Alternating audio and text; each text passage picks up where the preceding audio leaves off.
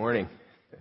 Before we charge ahead this morning, I'd just like to say thanks to everyone who pitched in last week to help with the anniversary service and the morning special event that was going on. If you helped in some way, setting up, tearing down, any way with the kids, would you stand real quick?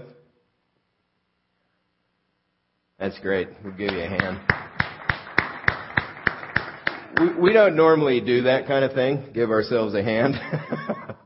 And we don't want to make a practice of it. But it was interesting, the guys who came back that have gone out and started other churches, we were a real inspiration to them as they saw everybody pull together to make that happen. That's really how Church in the Valley has developed.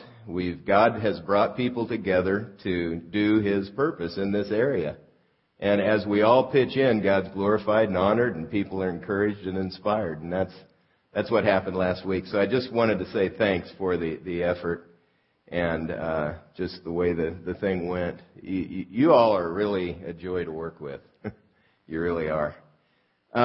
Today, we're looking at developing a sense of security and significance on the inside that really protects us in many ways from the thief that we're looking at today. You know, we all have a strong desire to feel good about ourselves. That's legitimate.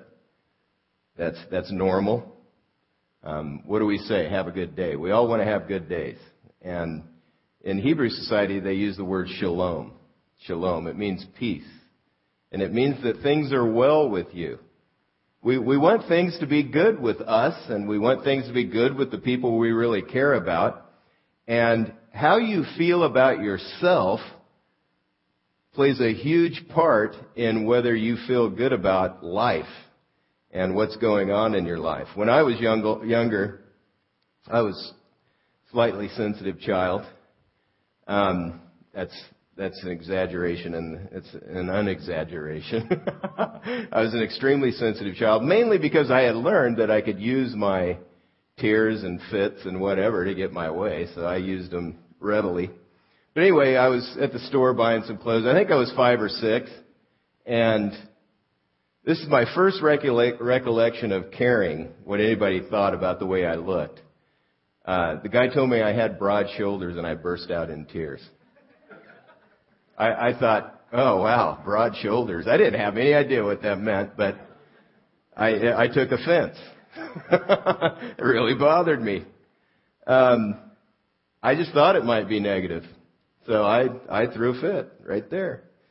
In this series, what we've been doing, or what we started to do last week, is look at some thieves that can invade our lives and steal our real identity, the identity that the Lord Jesus wants us to have, that God gave us and wants to restore to us in Jesus Christ. God really cares that we grow a healthy self-image. Today's thief is an excessive focus on outward stuff. It's a simple way to put it. Jesus said, I've come that you might have life and that you might have it more abundant. Before that, He said, the thief comes to steal and kill. It's hard to say, steal and kill and destroy. But I want you to have life, and this is a key part. Today's thief gets in through 2 basic human needs that we all have. This is how it begins to attack our system. The first basic human need is security. To be loved and accepted. We just want to know that somebody accepts us for who we are. It's very, very important to us. This is a deep need that runs to the core of our being. A second human need is significance. We want to have meaning and value. We want to know that our lives matter, that we as people are important to someone or something. And to the extent that these 2 things are met, we have self-esteem. There's also a third thing, and a third S, which is sufficiency. You know, we want to be competent. We want to be able to do things. But That also plays a part in our self-esteem, but I'm going to major on the two things I have in the outline there, the listening guide. Now, the way that we normally go about getting these needs met is the problem. It plays right into the hands of the thief. We open ourselves up.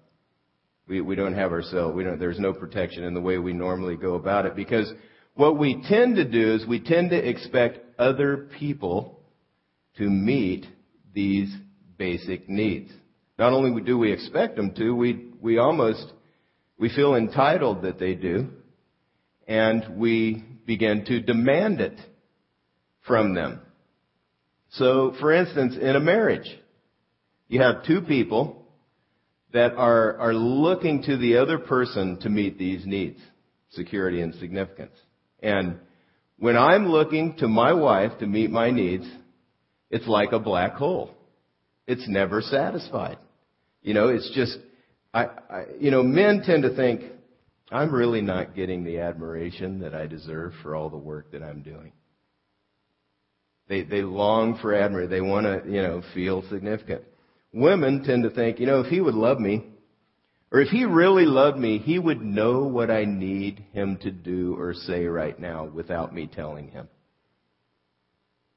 And so we have these things going on. You're in a bad way if you're depending on someone to do just the right thing to meet one of these needs. I remember Cindy and I were on a walk, and this has to do with outward appearance too. But she was walking, and the older you get, the harder it is to get the pounds off. Now, my wife worrying about extra weight is, to me, fascinating that she even worries about it. But she was talking about how she just can't get the weight off anymore, and especially in her abdominal region. And I thought, like a man, well, you need Relicor. Have you seen the... Actually, the problem is not that I just thought that. But I said it because I'm trying to fix the problem. I was trying to fix it. I'd just seen the commercial. It was sort of a joke. I'm not that dense. I'm fairly dense, but not that dense. It was a joke that didn't go over very well. Because that just wasn't a good thing. If you're looking to someone else to say just the right thing, especially me, then you're going to end up in trouble. But that's what happens. One guy said that most marriages are 2 ticks and no dog. You're just there trying to suck the life out of the other person. There's no source of nutrients there because nobody's got them to give. Nobody's focused on meeting the needs of anyone else. They're just focused on meeting their own needs. This is a real problem that if we're constantly looking outside to others to meet our needs, boy, we're in a bad way. We really are. In work, if you have an extreme need to be respected by others, boy, you get disappointed. You really do. Even in ministry, sometimes we want to serve to gain status, or we want to look like we're serving. We want to look good so we can gain status. There's nothing there. What happens is you become sort of like if you're always focused on having your needs met, the relationships become sort of like an empty eggshell. There's just nothing nutritious inside. And it's the same with us. It's just the nutrition's been drained out of us. In our culture, people tend to focus on outward image to gain self-esteem. We try to make ourselves look good to others to gain respect and esteem. And you can see it in the kind of TV shows that are out there, some of them. Extreme Makeover, Body Edition, MTV, I Want a Famous Face, Dr. 90210, The Swan, which was basically let's remake a person and fix their outward appearance and then have a beauty pageant and see who came out the best. That's not something I'm casting dispersions on, but that affects me in a way deeply, that people are struggling so much with their outward appearance and with their sense of self-worth that they have to do that they have this sense they really want to do this and work on the outward stuff so much. A focus on outward appearance and outward stuff, it's a losing battle. It really is. We need something more secure to base our identity on. We need something that's not going to be moving and shifting around. We need something to base our identity on. I'd like to take a moment to look at the normal path to self-esteem that we take. And I'm going to ask Napoleon Dynamite to help us to see the normal path. And I promise this will make sense, but it's hard to watch the first part of this clip just because you feel for him. But he's trying to figure out how to gain the approval of a crowd. Watch how he does it.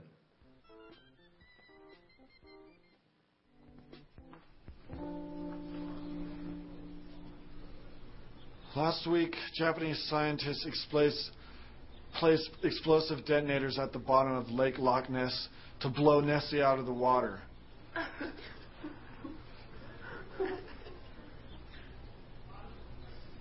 Sir Court Godfrey of the Nessie Alliance summoned the help of Scotland's local wizards to cast a protective spell over the lake and its local residents and all those who seek for the peaceful existence of our underwater ally.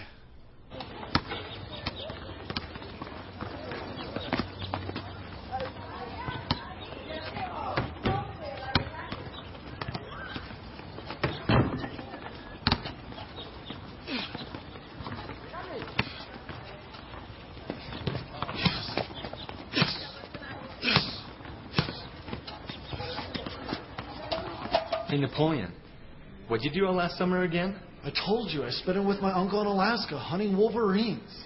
Did you shoot any? Yes, like 50 of them. They kept trying to attack my cousins. What the heck would you do in a situation like that? What kind of gun did you use? A freaking 12 gauge. What do you think? I think Napoleon. Just watch your step. Put it. Just watch your teeth. Work up the ice.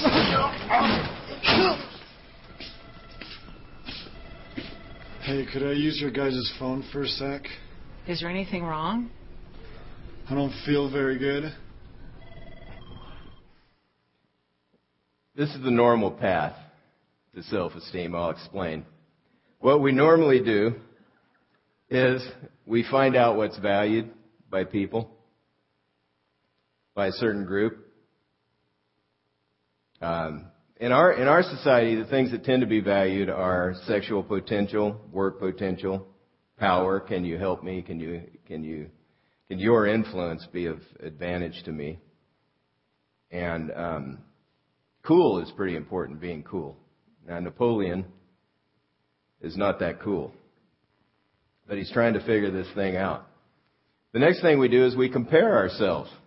We look around and see how we measure up. You know, am I as beautiful as someone else? Am I as intelligent? Whatever. We begin to compare ourselves, and then we try to impress them with more of whatever it is they value. So Napoleon was definitely on the outside, playing tetherball by himself, telling stories about the Loch Ness Monster and the search for what's going on there. And what he did is he knew those guys he was talking to valued strength.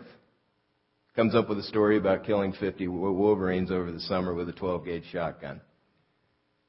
And it didn't work. It didn't really help him. How do guys like Napoleon, how do people like Napoleon gain a sense of self-worth?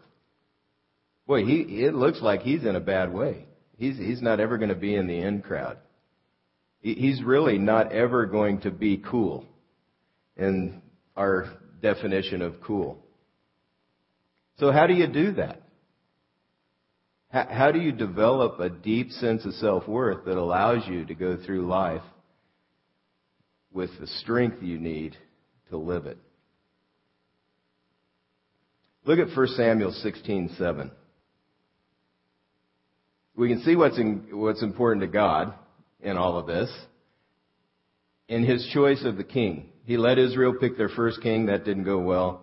They picked a guy, tall, handsome, guy that everybody would pick.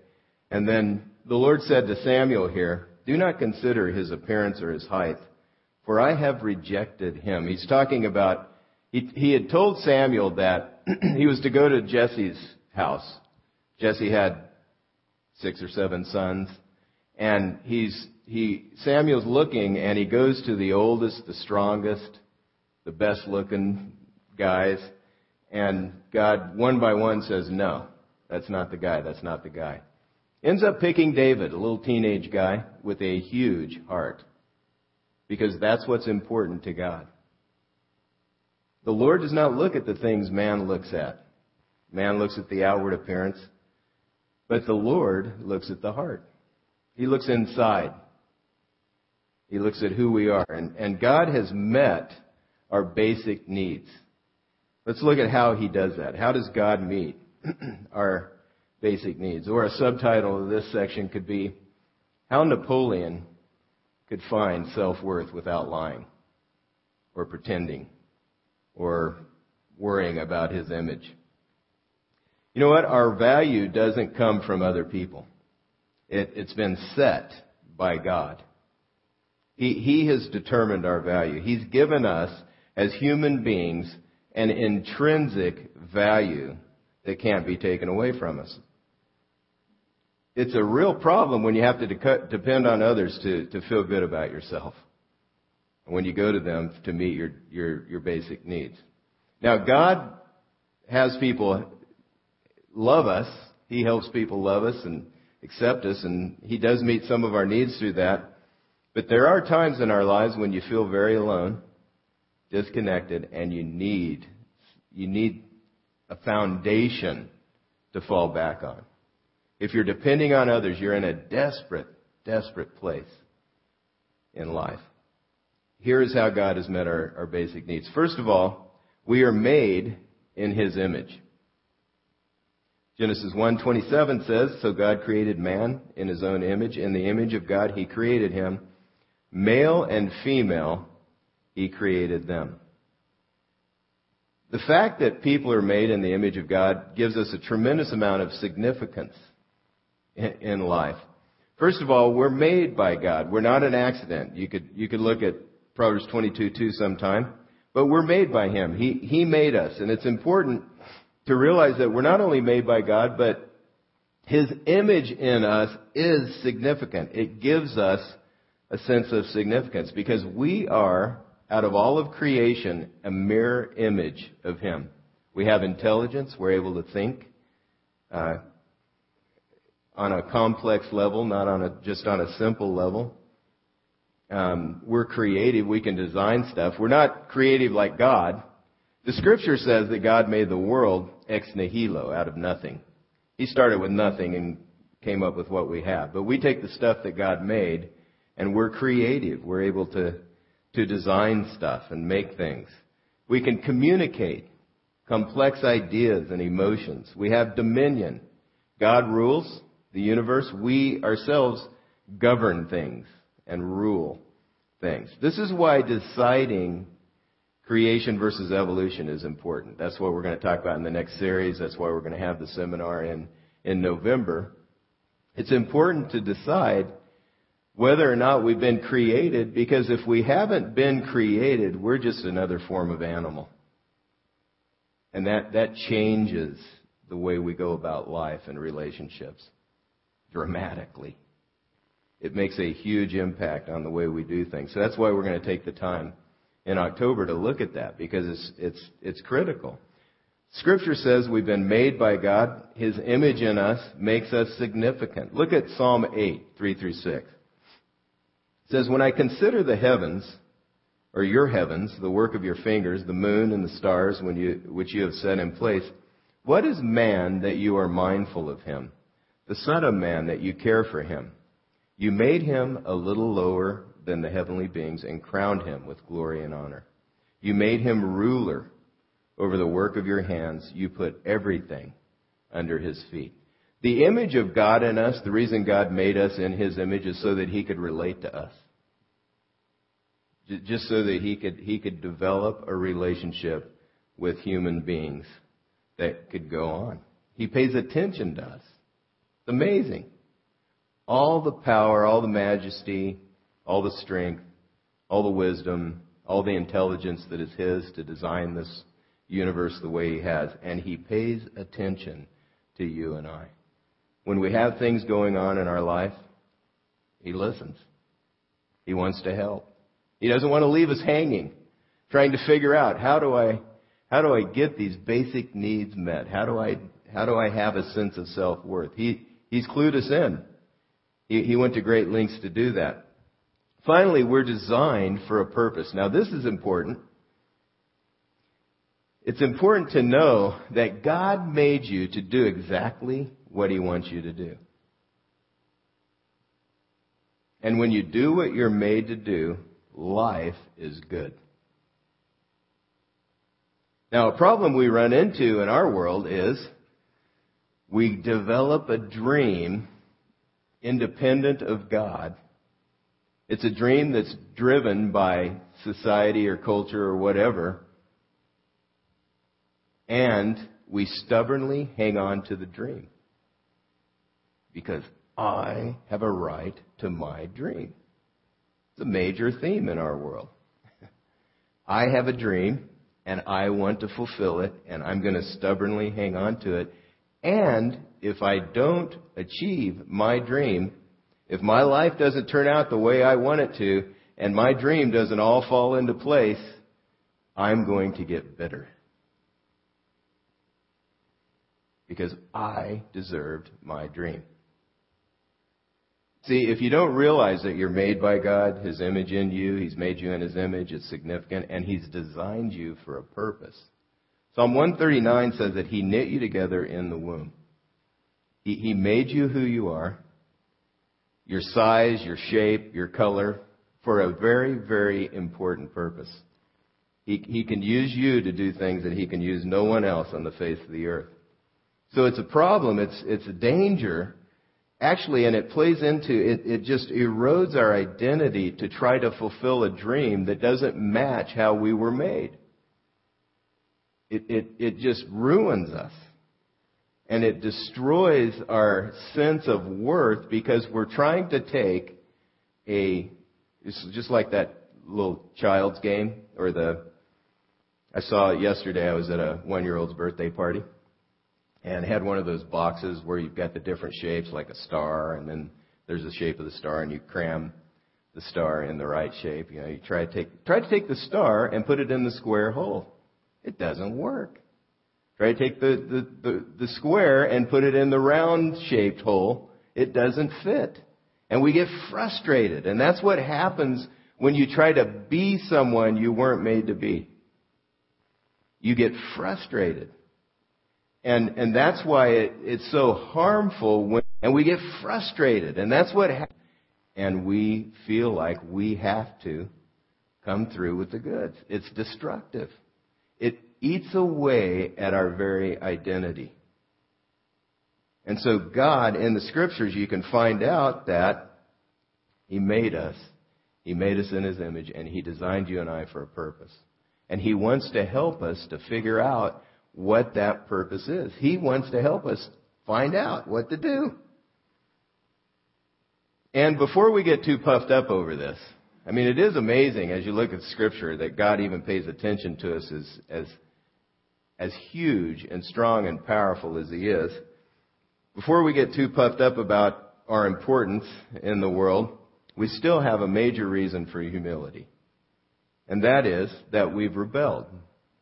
And there's a separation between ourselves and God. Even though God made human beings with this ability to talk to him and relate to him, this mirror image where we can think and we can design and we can have dominion over things, we can manage and rule our stuff.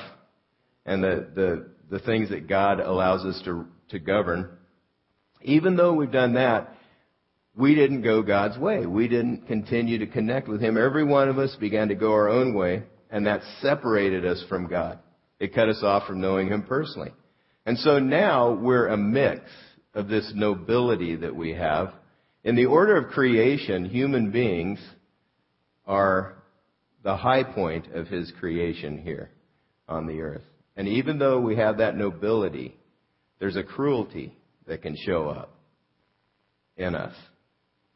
And we're trapped by our own desires. So many times we can't handle life well because we're demanding and we're trying to get life and have our needs met by the other people. And so relationships and responsibilities go sour and wrong because we struggle with this. Well, in response to our rebellion, God does something that proves our real value again. He shows us how valuable we are to Him, and this is a source of real security. We were purchased at a high price. So not only were we made in God's image, but we were purchased at a very, very high price. Romans 5:8 says that God demonstrates His own love for us in this: while we were still sinners, Christ died for us. While we were running away from Him, living life independent of Him, He died for us.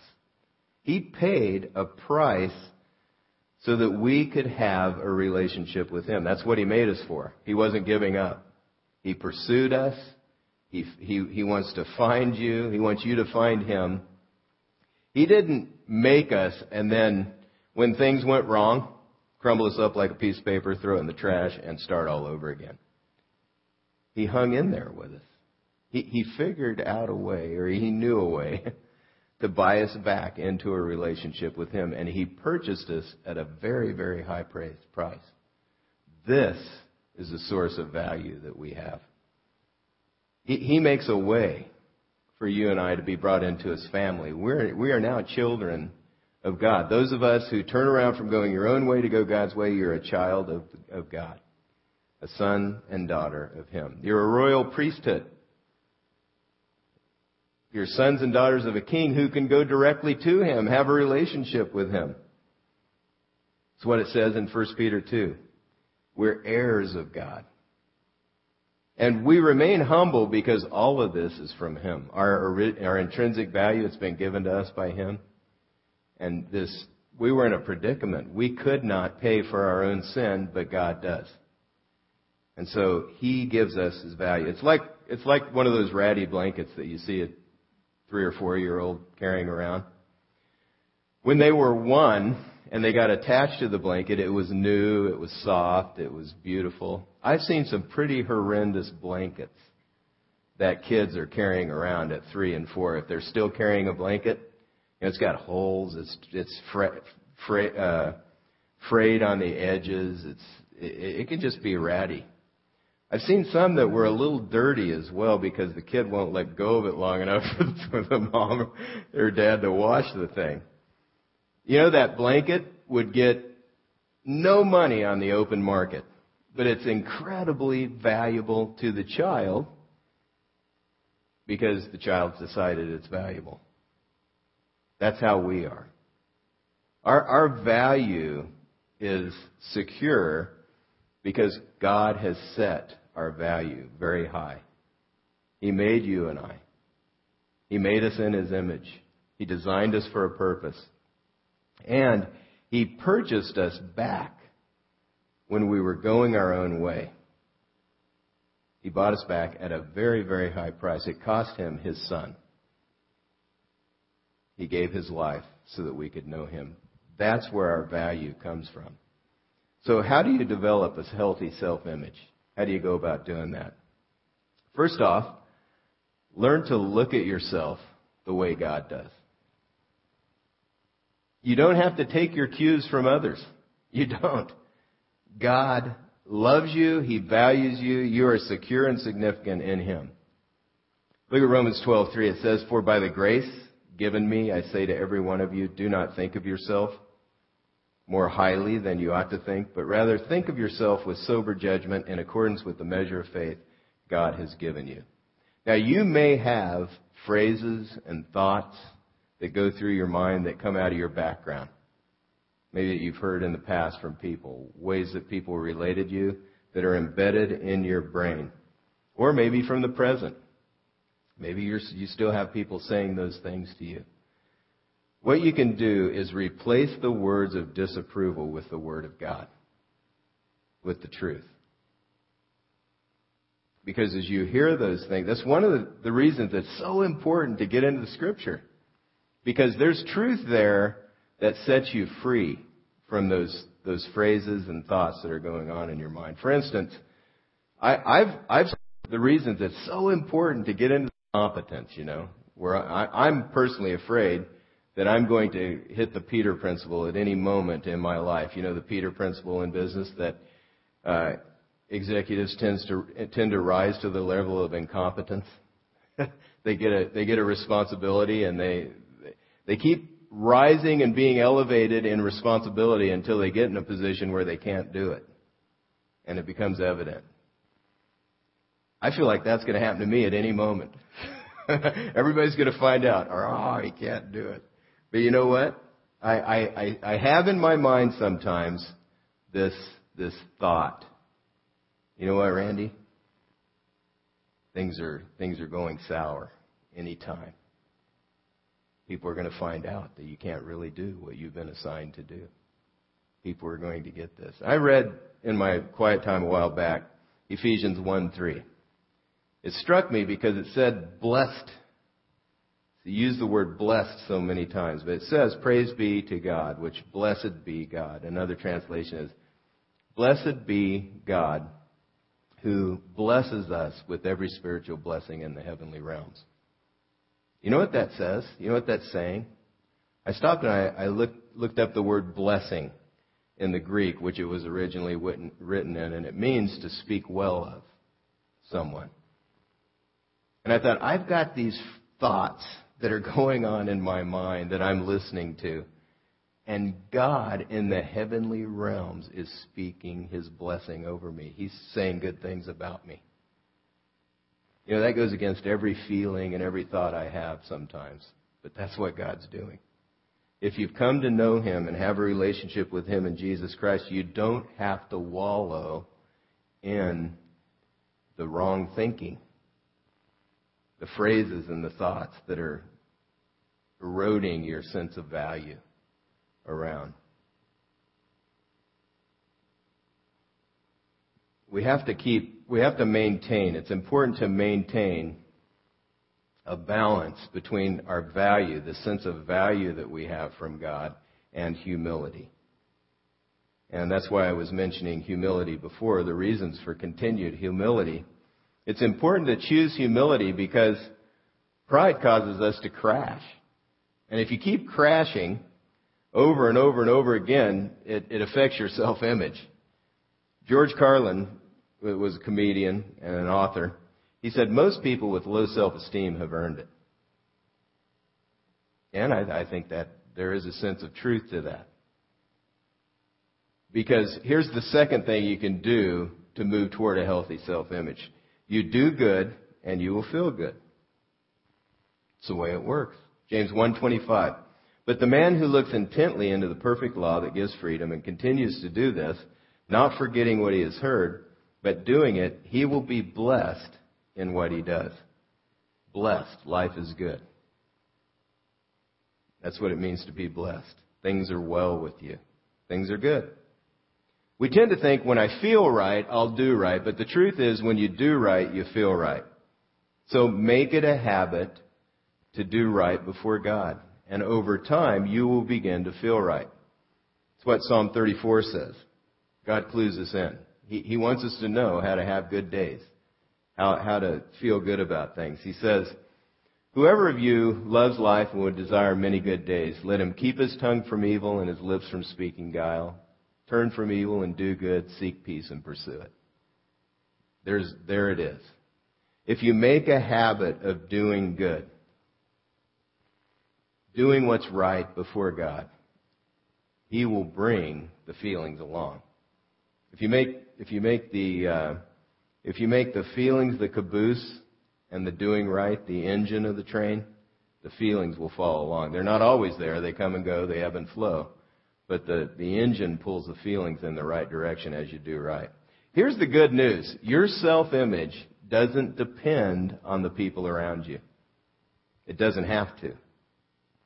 It's not subject to the whims of culture or any one person. God has set your value. It's set. He has said you are priceless to Him. Otherwise, if you don't go to Him and allow Him to meet your basic needs and realize He's set your security and significance, that He's determined your value already, it's like negotiating for a used car. Have you ever been there? Whoa, that's a bad feeling. You leave and you're never quite sure if you got a good deal or not. We don't have to negotiate. The price is set already, and we are valuable to Him. And as we learn to trust Him, we can find the strength that He gives to live life. Let's go to the Lord in prayer. Our Father, we thank You for the truth that we find in Your Word. And my prayer is, God, that You would help us to rely on You more and more, to know Your love and acceptance, to experience that, and to realize that, and to think the right things about ourselves, and to find our significance in You as well.